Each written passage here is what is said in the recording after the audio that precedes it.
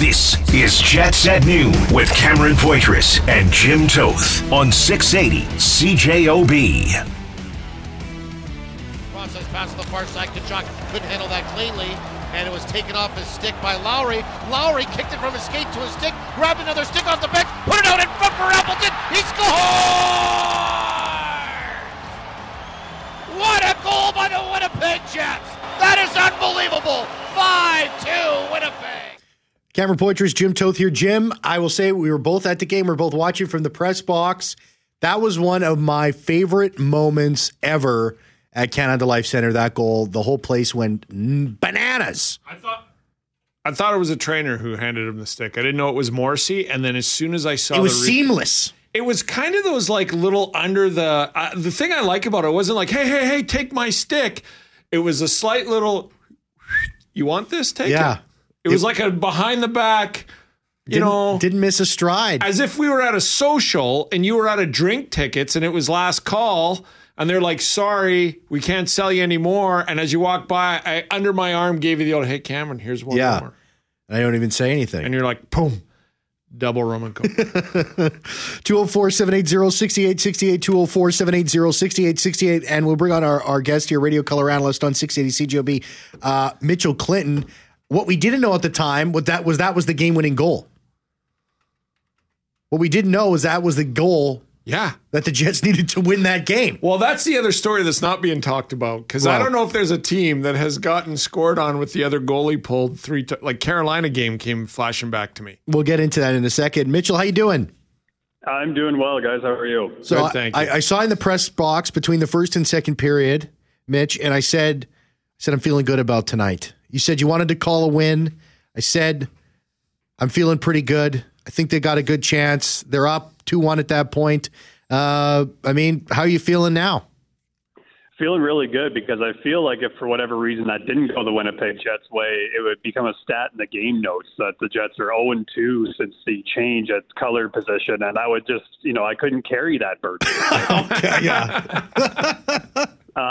But it was good. I mean, it got a little bit, I think a little bit more dramatic than the Jets would have liked. But besides that, a win's a win. You'll always take them no matter how they come. And it's just a good feeling to start off the home half of the schedule. That's for sure. We're going to get into the details of that game and everything else, Mitchell, but this is two games where the Jets have impressed me. And I know they're 1-1, but the style, the commitment, the 200-foot game, it's real early, but as these games, this is the second one. Tomorrow we'll look for it in the third and then the fourth on Thursday. But this is kind of the idea that we heard throughout training camp, if you could speak to it a little bit, when the players were saying, it's not new to us. And Rick Bowness was saying they're more familiar with it. This system looks good on this Jets roster. It really does, and I think it's also the fact that, like you said, it's not anything new, so you're making a lot of decisions quicker. Yes, there's some personnel changes, obviously, with Velarde coming in, Iafallo, Kapari, what have you, but you're used to these systems, and you can make the decisions a lot faster and just play without thinking as much, and the more you can do that, the faster you're going to become. But then it's also a total buy-in. Like, all of these guys are obviously in tremendous shape. That's the way it has to be when you're playing at this level. But I do think, going through the training camp, those 90-minute skates and all that kind of stuff that the Winnipeg Jets were doing, you need to be at a certain level of conditioning to be able to play that way for 60 minutes, night in, night out in the National Hockey League. So I think we're seeing, just how well-conditioned they are to be able to play that way, especially – you talked about the Lowry goal, to be able to do that later on in a shift, the way that Lowry was to be able to push his way up the ice to force that 2-on-1. Mason Appleton obviously coming up and joining him on that as well. There's a lot that goes into it, but at the same time, we're seeing a full buy-in and also, they're executing, which is the other big part of it. You can be bought in as much as you want, but you still got to make the plays when they're there, and the Jets are doing that too. Yeah, you talk about buy-in, you talk about execution. Kyle Connor was on the postgame show afterwards, and he's like, everybody got involved. You got goals from Scheifele, KC got 2, Morgan Barron, Appleton, as you mentioned, DeMello. It was exactly what, and Barron gets set up by that beautiful play where Rasmus Kupari is showing his patience with the puck. Yeah, exactly. And, obviously Morgan Barron gets the credit for the goal by going to the net. and, recovering, getting back on his feet, and then just staying there, ready for, more cross checks, whatever comes his way, but he's able to bury that one. But I think that was that goal came at the end of about 3 or 4 straight shifts where the Winnipeg Jets had just an incredible forecheck going on. And it's always because of the pressure of that first forward that comes in, just to hurry the decision that the opposing defenseman has to make. And, more of that happens throughout the game. Sometimes you're able to get some turnovers, and it's being persistent with that helps lead to those opportunities. And yeah, like Rasmus Kupari is a guy that I think we're all kind of watching because, he's trying to take that next step in his career, show a little bit more in the offensive zone, and that line with Barron and Nemestikov, I think has been really fun to watch. And part of that reason is they are capable of making some plays, and Kupari showed that in that big win over Florida. Along those lines, then, this is kind of what Rick Bowness was trying to put into, and I like this. How deep is this lineup now? Because Bowness mentioned that I can put these guys out against Barkov, the fourth line, against the likes of that line. This is really something that's come out of the Dubois trade, and I know we're going to get into that this week, obviously, and the pieces. But the pieces that came back made this team deeper, and maybe that's what this team needed. Yeah, it could be, and obviously, like you guys said, we're still early in the year, and there's a whole lot of runway still to go. But I think you're seeing that they've fit in quite well. I mean, I was watching Alex Iafallo at practice today, and just thinking about man, he's been great so far in this season on that left wing with Adam Lowry and Mason Appleton, and that's a line that more often than not, I think we would see, especially over the last few years. That's Adam Lowry, Mason Appleton. They're probably the ones that are getting that hard match against the opposition's best, especially on home ice. And I'm looking at, the numbers, and I'm seeing, Lowry seeing maybe a couple of different lines. And I think that would probably translate throughout the lineup. And the reason for that is Rick Bowness is comfortable, going out with no matter who he's putting over the boards. He's seeing that, okay, we can handle this matchup. That's, Scheifele's line right down through Kupari's line. And one of the stats that I think that's telling, again, early this year, is, you can look at a number of different analytics and whatnot and pick which ones mean the most to you. But for me, it's how many scoring chances, specifically high danger ones, are the Winnipeg Jets given up, and how many are they generating? And are they on that positive side of the ledger? And they are. They're one of the best teams in the NHL so far. So those, that's just one stat that's standing out in terms of how the Winnipeg Jets are playing. But it's not just one line doing that; it's all four of them. Yeah, you know what? It is all four lines so far, Mitchell here. And I want to talk about special teams a little bit because it's kind of putting a wrench in sort of the chemistry plans here. I mean, I think there were 17 separate penalties called between the two teams, lots of PK, lots of power play. How do you see the special teams units so far? Yeah, I mean, obviously the power play had that really, really strong start against Calgary, didn't get rewarded for it, but generated a whole bunch of opportunities. And really with the power play, yes, you'd like to get goals, absolutely. But the main thing is you want to gain momentum. And the Jets went, I don't have the numbers in front of me, but I believe it was 2 for 6 against Florida. So you get off that, you start getting some rewards there. Penalty kill, I think they've allowed a goal in each of the first 2 games, which, it's been a strength for them throughout last season heading into this season. I would imagine it will continue to be that way.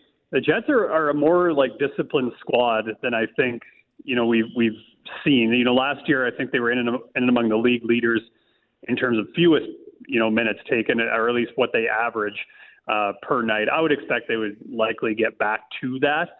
That game against the Panthers was, I think, a little bit different just because of the knee that occurred on Nemestikov, I think was the first one. And then Samberg had a play in the neutral zone that I don't think the Panthers liked too much. And then it just, obviously the Scheifele-Tkachuk situation happened as well. So that kind of changed the flow of the game in terms of penalties a little bit. I think the Jets would like to, especially given the numbers they have at 5-on-5, I think they would prefer to keep the game at 5-on-5, earn themselves some power plays. But obviously, penalty kill is going to be a way that they're going to have to learn to play, and I think they're going to be fine with that. They'll get back to the numbers that they're going to like. With that being said, of course, they've only allowed 1 against in each of the first 2. So, Pierre-Luc Dubois tomorrow, the LA Kings, another big test for them, not just because Dubois is there, but a lot of people, and I'm one of them, think that this is a very strong Kings team. And then the Stanley Cup champs. Big week for the team and how they kind of take it one game at a time, but focus on the two challenges. Yeah, and the Kings coming in, they're going to be, you don't want to say desperate 3 games into the year, but I mean, they're 0-1-1 so far. They almost came back to beat Carolina on the weekend, but came up short in the shootout. But they're without Victor Arvidsson. That's a big piece of their lineup as well. And then I believe Arthur Kaliev comes off suspension, so he would be eligible to play against Winnipeg. It's going to be interesting to see how that lineup shakes out. And of course, it's probably going to mean a little bit to guys like Velarde and Iafallo and Kupari. So just like on Pierre-Luc Dubois' side, I'm sure or PL Dubois, I believe is how it is now. He's going to be excited to play against, his former teammates as well. But at the end of the day, it's 2 points that's on the line. Winnipeg wants to keep making Canada Life Center a difficult place for teams to play, no matter who they are. And, we saw some little wrinkles in practice today of how the Jets are preparing to play against LA, probably a little bit more of a different neutral zone than I think with what they've seen so far. So still something that, there's little principles that they got to work on to get through, say, like a 1-3-1 neutral zone, which is, I think, what we can expect against Los Angeles tomorrow. But I mean, you think back to LA a few years ago, it was big, heavy, and a little bit slower. Now they're fast. They're tough to play against as well. So it's going to be a really good game. The Jets are obviously feeling confident the way that they've been playing, and Los Angeles is going to be a team trying to get into the win column. Mitchell Clinton, radio color analyst for 680 CJOB. Mitchell, we'll have to leave it there. Thanks so much. You take care and have fun this week. Sounds good. You guys too. Thank you. Have a good week, man. Let's take a break. Let's come back on the other side. We'll give our thoughts on the Panthers and Jets game.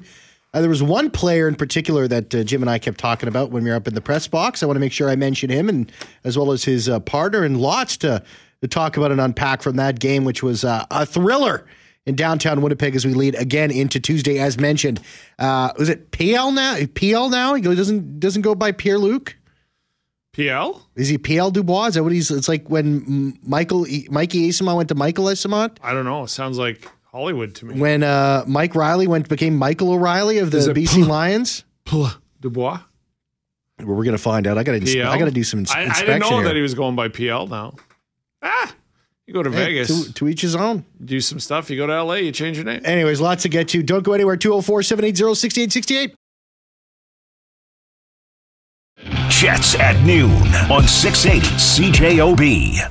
This is a crazy story out there with the Carolina Hurricanes. They do not have an AHL affiliate. They've had to send their players. Now, they've been able to loan a few to other teams in the AHL, but they've had to send a few of them to ECHL clubs, ECHL Norfolk, where they have an affiliation with. And a lot of those guys have gone overseas. They haven't reported. I don't blame them. Yeah, I'm not going to the ECHL if I'm an AHL player. And to be honest with you, or a guy looking to get some experience in the doesn't the owner of the Carolina Hurricanes have a few bucks? I seem to think so. This has gone on through the Moose for a couple of years back in the day. Like they'd have some Dallas Stars players, 4 or 5. Yep. James Neal was here, guys like that. I don't blame him for not going down to the ECHL. I'm not going down there. Well, it's hard enough being sent to the AHL, but down to the EC, it's unrealistic. I mean, imagine telling Billy Heinola you're going to the ECHL. See you later. No, I'm not. Brad, I'll see you later. Hey, Brad. Brad Lambert. Lambert, sorry, we don't have a place for you, so you're going to go down to the East Coast Hockey League. No, I'm not. We'll be right back. Jets at noon on 680 CJOB. Welcome back to the show, 204-780-6868, 204-780-6868. Before we get into anything here, Jim, we've gotten several text messages about the announced attendance for the home opener. I think it was about 13.5. About 2,000 shy. Yeah. Of a sellout. According to the numbers, about 87.5% of capacity. My eye test at the game, I thought it was more than that. That was just my perception of it. I looked at the crowd and I felt like it was I didn't think it was a sellout, but I thought it was pretty dang close just by my eye test personally. And so this is something that we are watching. This is something, but I think we wait to talk about it. We wait and see, Dubois and the Kings are in town tomorrow. You got the Stanley Cup champions on Thursday. I think this is a situation where it's like, well, if we'll wait and see, and then we'll talk about this on Friday. Well, yeah, there's two things here. I don't want to go too far down this road. It's a topic, right? They said in the summer they need 3,000 more season tickets. Yep. I was with you. I thought the barn was going to be shy of a sellout, but not that much. But I will wait to see with Pierre-Luc Dubois coming back and the Stanley Cup champions here Thursday, and then we'll get into it. I saw this on social media over the weekend. I saw a lot of people going, those are excuses. It's nice out, or the 3 o'clock start. I don't think they're excuses. I don't know a lot of people in my circle that could not get to the game in the afternoon because their kids were playing hockey and things like that, but would have gone at 6 or 7 at night. Mm-hmm. And I'm not saying that they would have sold it out anyways. I don't think so. But I would like to see where this goes. It will not surprise me if they're 2,000 shy tomorrow night and Thursday. And then I think we'll talk about it. But I think there's a lot of things going against them going into that Saturday one. Am I surprised it was 2,000? Yeah, but did I think it would be sold out? No, I didn't. Calgary didn't sell out their home opener. Vancouver didn't sell out their home opener. I don't know about Edmonton on Saturday. I think Toronto and Ottawa did. And Ottawa's got a lot of things going on where their season tickets are up 30% because of the changes they made this summer. So, But yeah, we're going to talk about it. I'm not going to judge it on one game. There's a 3-game homestand here with the Stanley Cup champions and a pretty big storyline in tomorrow night's game. Let's talk about it on Friday and see where they're at. Yeah, or Wednesday if we want. I think affordability is coming into this. I mean, how often do we talk about this on the radio all the time? Everything is more expensive right now. Like people are saying this to me, well, the Leafs sold out, or Ottawa. Like I said, Ottawa's season ticket base went up 30% in the summer. Mm-hmm. So I kind of knew they were going to be sold out. Toronto has 9 million people. They have the largest conglomerate of millionaires. And Aaron Streeter pointed this out to me in a newsroom. Austin Matthews in the home opener had a hat trick, and nobody threw a hat on the ice. And she was like, why is that? And I go, because the people that go to a Toronto game don't wear hats. Yeah. They're people who can afford to go to Toronto games and don't have a ball cap on. Yeah. So, but this is a different market. It's a concern where we're not going to hide from it, but I'm going to wait to see what a couple more games do. Absolutely. I think that's just fair. 204-780-6868, 204-780-6868. I want to talk about Dylan Samberg and Neil Pionk. Yeah. When you talk about attention to detail, taking care of the little things, I thought that was exactly the game that Dylan Samberg had on Saturday. Dylan Samberg has arrived. And by the time I arrive, I don't, in my opinion, think he's an NHL player, and there's still a lot of growth. Don't get me wrong. But watching him live on Saturday, and again on television and listening to Paul and Mitchell in Calgary, he knows when to jump in, when not to. He made 2 great plays where he jumped the play at the opposing team's blue line, kept the puck in, and made a nice play, and they got an offensive chance out of it.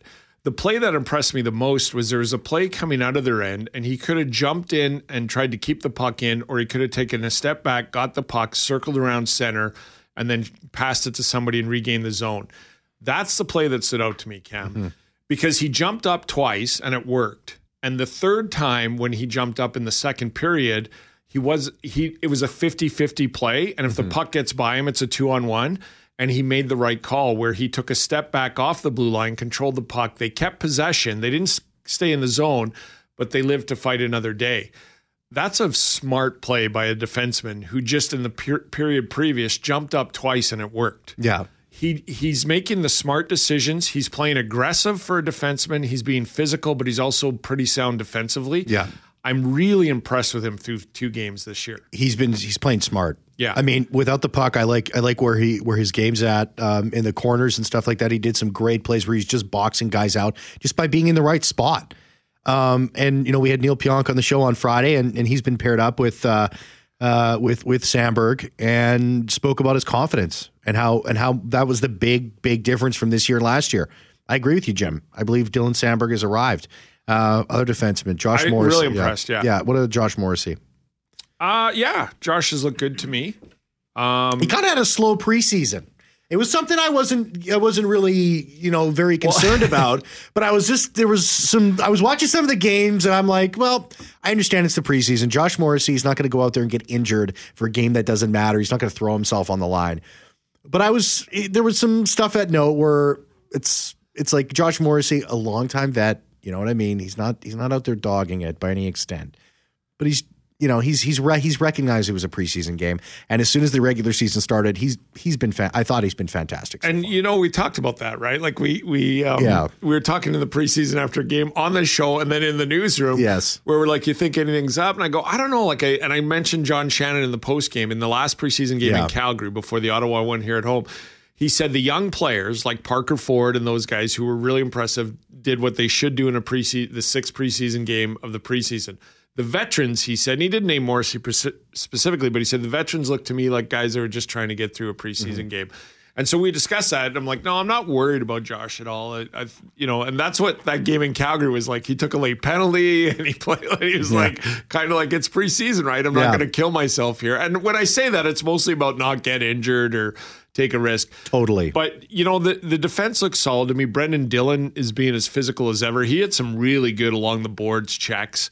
But Dylan Samberg stood out to me because I do think it's going to, it takes a guy a while. Like I expect, look at Josh Morrissey, right? Like it was his second, third year where he became, okay, this guy's really good. Mm-hmm. But I think, and I don't want to jinx it, but Dylan Samberg, for a guy who's just been, what did he have last year? 50-some games.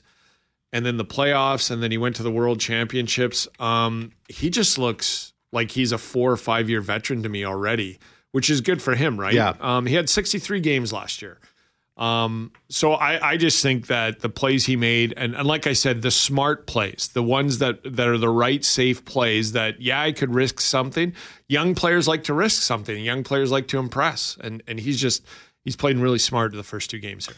Nino Niederreiter, looking at him, he's making $4 million this year. Is he a guy that this team, when he was out there, I saw good things happen. That's what I saw from him. Is he a guy that the Jets should look to re-sign? Or, and I say this, Jim, with I'm talking 2 games in the AHL. You see Brad Lambert's got 3 points. He's got 2 goals. Nikita Chibrakov's got 3 points already over 2 games. Chaz Lucius has a goal and an assist over those 2 games. Is there a cheaper option perhaps coming up with the Manitoba Moose that might fill that role that Nino Niederreiter is filling right now? I think on the open market, he could get $5 million a year for 3 years. Mm-hmm. Do I think that's too much for Nino Niederreiter? Yes, I do. But do I think there's 2 or 3 teams out there that would do it? Yes, I do. I believe that 100%. So I think the Jets should offer this guy probably 4. It'll be term at that age, right? Mm-hmm. 32, 33 years old. I think 4. I wouldn't do 5, but maybe that's what it takes. He'd be 36 at the end of it, I think. No, wait a minute. 37? He's a year younger than me. He's a 92, so he would be 31 right now. 31. So, he'd be 36 at the end of a 5-year deal. And I know what some fans are going to say. So I would do the 4, maybe 5 years to keep him, because I think if he goes to the open market, he's going to get a 3-year, $5 million deal real easy. I would give him, if you look at Anaheim and what they gave Alex Killorn, I think, in and around that, maybe $1 million short and a year or 2 shorter. I would offer him a 4-year deal at about 4.5. And if I could get him to sign, I would be more than happy to have him on my 3rd line in 3 years from now. Yeah. Because the Chaz Luciuses and the Brad Lamberts and the Rutger McGortys are here and they're in my top 9. There's not a lot of space for you, and I would love to have a guy like that around those guys. And I think that he's been a little snake bitten this year. He's getting his opportunities, can't put it in, but I like everything about him. And I think that he would be a real good example for young players coming in. But I do think, I don't know a team out there that give him 5x5. I don't think that's out there for Nino Niederreiter. But I do think there's a 3-year, $15 million deal out there. So term and a little less on the AAV. If I'm the Jets, I start going after this at 4 to 5 years. If it's 5 years, I go $4 million. Yeah. And if it's 4 years, I go 4.5 and try to get him here to be around those young guys. And it's a bonus to have a guy like that. I know at the end of the deal, he might be a 4th liner at $4.5 million. That's when you'll hear about it. But that's fine, because your other 4th liners will be making ELCs. And to me, that's just the cost of being able to keep a guy like Nino Niederreiter around. he's going to, I not spoken to him obviously about this, but I think he would be a guy that would be looking for a term. Like he would be a guy that would take a 5-year deal. I think at this point of his career, and if he likes it here and he likes the core, like if you're going to be around Hellebuck, Scheifele, Morrissey for sure, if you're going to spend the next 2 to 3 years with Connor Ehlers and you have the guys on the roster now, plus you have these young guys coming up. Yeah. I think if you can, the term and the AAV are right, that a guy like that would sign here. Yeah, absolutely. 204-780-6868, 204-780-6868. Dom texts the show. He says, I like the style the Jets are playing. 55 has been great. All lines are going. We're going to have a great year if this continues. We got our faceoffs going too. Yeah, no, the Winnipeg Jets dominated in the faceoff dot. How about Mark Scheifele? 60.3% at faceoffs. Mark Scheifele has been, and this is something that's was always going to be a conversation. He was 79.17 on the faceoff dot. Mark Scheifele signing here or long term, there's been a lot of people that have been very hard on Mark Scheifele over the last number of years. I'm certain I've said some things as well. Including myself. Yes. He has the opportunity here to totally flip any sort of narrative that perhaps is, fairly or unfairly has surrounded him over the last little bit. He started this season outstanding. What was he in the faceoff? He was 18-5 or something? He was almost 80%, 79.17. Yeah. Which, again, fantastic. I don't think he's ever done that.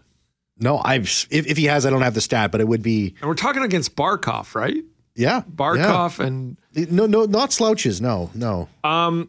So I agree with you. I think it's going to take the full year. I think if Mark Scheifele in 30 games has 39 points, people are used to that. Yes. The face-off circle, the 200-foot game, I think people will come around. And I think now that he knows and has committed here, I think that, subconsciously gets him to be better. Mm-hmm. That has been my criticism of Mark Scheifele, is Mark Scheifele is a difference maker. But he's a difference maker at both ends of the ice, and one for the wrong reasons. Yeah.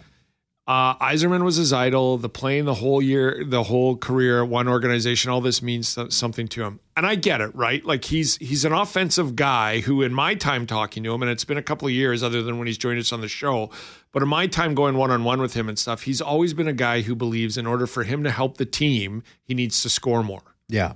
I need to score more. I'm an offensive guy. I need to, if we need more goal, if we lose 6-5, we need another goal. I got to do that. If Bowness can get to him with this system, which through 2 games it looks like, and even last year it was improved. Yeah. And he can, be in the faceoff dot. It was improved until it wasn't. And I believe it was Kelly Moore who said on the pregame show on Saturday that he wasn't around because he had to go in the room, but he heard that it was Mark and Adam Lowry. I want to make sure of this, but it was one of the two that stayed out with Cole Perfetti and helped him. There's just, when you're committed to being here, you're more committed to what you're hearing. It's clear that him and Maurice didn't get along 100%. Did they get along? Yes. Did they get along 100%? No. But if he likes this and is committed to it, which he clearly has, and Bowness can teach him some things that he's more receptive to, and I think at this stage of your career, you are more receptive to it, right? Look, Bowness said it, and I've said it 1,000 times, and Bowness would know way more than I do. But Bowness said it again in the post game. More defense will lead to more offense. And that's what's happening with this team so far, I think. Yeah, that's exactly what we've seen. 204-780-6868, 204-780-6868. Team is 1-1, but impressive 2 games. Yeah. We got a text message here, and we'll talk about this right when we come back. This texter says, new Kings guys look great, and they're young and of good size and can skate. Rasmus Kupari, Alex Iafallo, Gabe Velarde. We'll talk about that when we come back. Jets at noon on 680 CJOB. Welcome back to the show, 204-780-6868. The one texter said, hey, new Kings guys look great. Kupari, Velarde, Iafallo.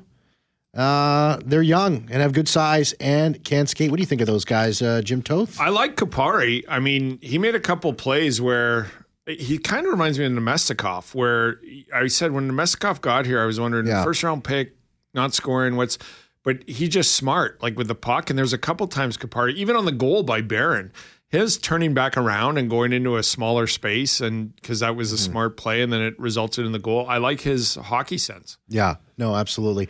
204-780-6868, 204-780-6868. Well, I have the same answer to both of these questions, or the same answer to both of these questions. Got a bunch of them just came in. 204-780-6868. I just want to mention this too. David Pagnatta, frequent guest of the show, fourthperiod.com. The Connor Garland trade options. He's got an article out. Columbus Blue Jackets, Nashville Predators, Chicago Blackhawks, and Carolina Hurricanes in the mix. You can subtract the Jets for now, and that's in his piece if you want to read that. Yeah, there was some talk about that on Saturday. I wasn't sure where the fit would be. Obviously, I mean, a guy that's pretty defensively sound can chip in a little bit offensively as well. I was thinking, is Connor Garland going to, he was kind of mentioned, but it might have just been a little bit of kicking tires. Also as well, this from Kelly Moore. He says, 680 CGOB sports director as well as Jet studio host. Bones confirms, head coach Rick Bones confirms Hellebuck will start tomorrow night in net. No surprise there. Text message here. I'll talk about it. The elephant in the room. Helly's average is 4 goals against. What is his current save percentage? It's 2 games. Yeah, it's 2 games. It's 2 games. I'm not going to get too concerned about that right now. Yeah. I mean, look, the one thing we haven't talked about Saturday is the Jets against Carolina last year had the Hurricanes pull their goalie and get 3 straight goals, 6-on-5. Yes. Matthew Tkachuk was a goal post away from tying that game 5-5. So as I heard in the postgame, Kelly Moore pointed out, it'll be addressed. It's not good, but, they still found a way to win the game. But I was like, man, that's ominous. Yeah, I mean, here's Rick Bones on that. There were different goals against Carolina. They were throwing pucks that were through 5-6 bodies. You got to live with that. I thought we made 2 glaring mistakes on both of those goals that we can fix. The ones against Carolina, is hard to fix those because they went through 4 or 5 bodies. Tonight, we made 2 glaring mistakes on both of those goals that we can fix. Fixable stuff. They held on. They won the game. It was a good game. They were a post away from overtime, but I think it's kind of a cop out to say it's tough to win in the NHL. I think that's kind of a cop out, but it kind of is. And look, I don't mind 1 goal with the goalie pull, even with 6 minutes left. When it gets to 2 and then a goal post, that's a concern. I would address it. You're up 3 with the other team is net empty, and you should. Yeah. But he said he's going to address it, right? Like it's going to be addressed. I mean, like I said, if they would have been the only team in less than a calendar year to give up 3 goals with the other team's goalie pulled. I think that when I was living in Calgary, I think they did it once to the Ducks. You were saying I don't remember this ever happening. Yeah, no, they scored. Other than when I literally when that Carolina game happened, I'm like, I've never seen this before. But. It was pandemonium at the Dome. I remember that. It was wild. This as well. We got a bunch of text messages about this. Blake Wheeler, a former captain of the Winnipeg Jets, played 12 and a half minutes or so, 12 minutes and 11 seconds of action. Bench. Yeah, he got benched. Got benched in the third, Jim. Again, is this a situation where, wow, look at Connor Hellebuck's stats right now over 2 games. Are we panicking after 2? It's not good when you get benched, don't get me wrong, especially as a veteran of that age, but I'm not panicking. Everybody who wants to, let's reconvene as we do at the end of every year and talk about the 55 points in 72, 60 and 65, 46 and 50. Yeah. I mean, he's been consistently to this point 5 or 6 points off a point a game player. I don't expect him to be that again, but I do expect him to have 50 to 60 points at the end of the year, and we'll reconvene then. Never good when you're benched, don't get me wrong, but 2 games in, I think you send a message to a vet like this, and good for Laviolette. It's a marathon, not a sprint. See how he responds. Let's see how he responds. 204-780-6868. Thanks so much, everybody, for texting the show. Jim Toth, hey, he's going to take you all the way until 3 o'clock. Thank you very much to It's a fun show, everybody. Thanks for texting. It's a great show. Listen. Tyson Rewicki, pushing the buttons. Yeah, thanks there. Making it go. Not good, not great. Got a ride into work today. Yeah. Like a car service. Yeah. Like those guys who do ESPN radio in New York, and the car service picks them up in Newark and drives them in every day. Don't even get me started on the entitlement of Tyson Rewicki. Don't make light of this situation. You had to drive yourself in, didn't you, Cam? You drove yourself to work today? You didn't have somebody come pick you up? Wow, it must be nice. Must be nice to have We access. gotta go, Zip! Jets at noon on 680 CJOB.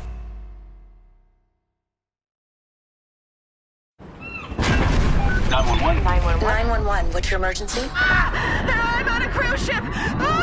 There was an explosion. Oh my God, the ship is sinking. I can't get out. There's water everywhere. We're going down. I've got a lock on your location. Stay with me. Hurry. Hello? Are you there? Help is on the way. Angela Bassett and Peter Krause return in an all-new season of 911 on a new night. Thursday, March 14th on Global. Stream on Stack TV.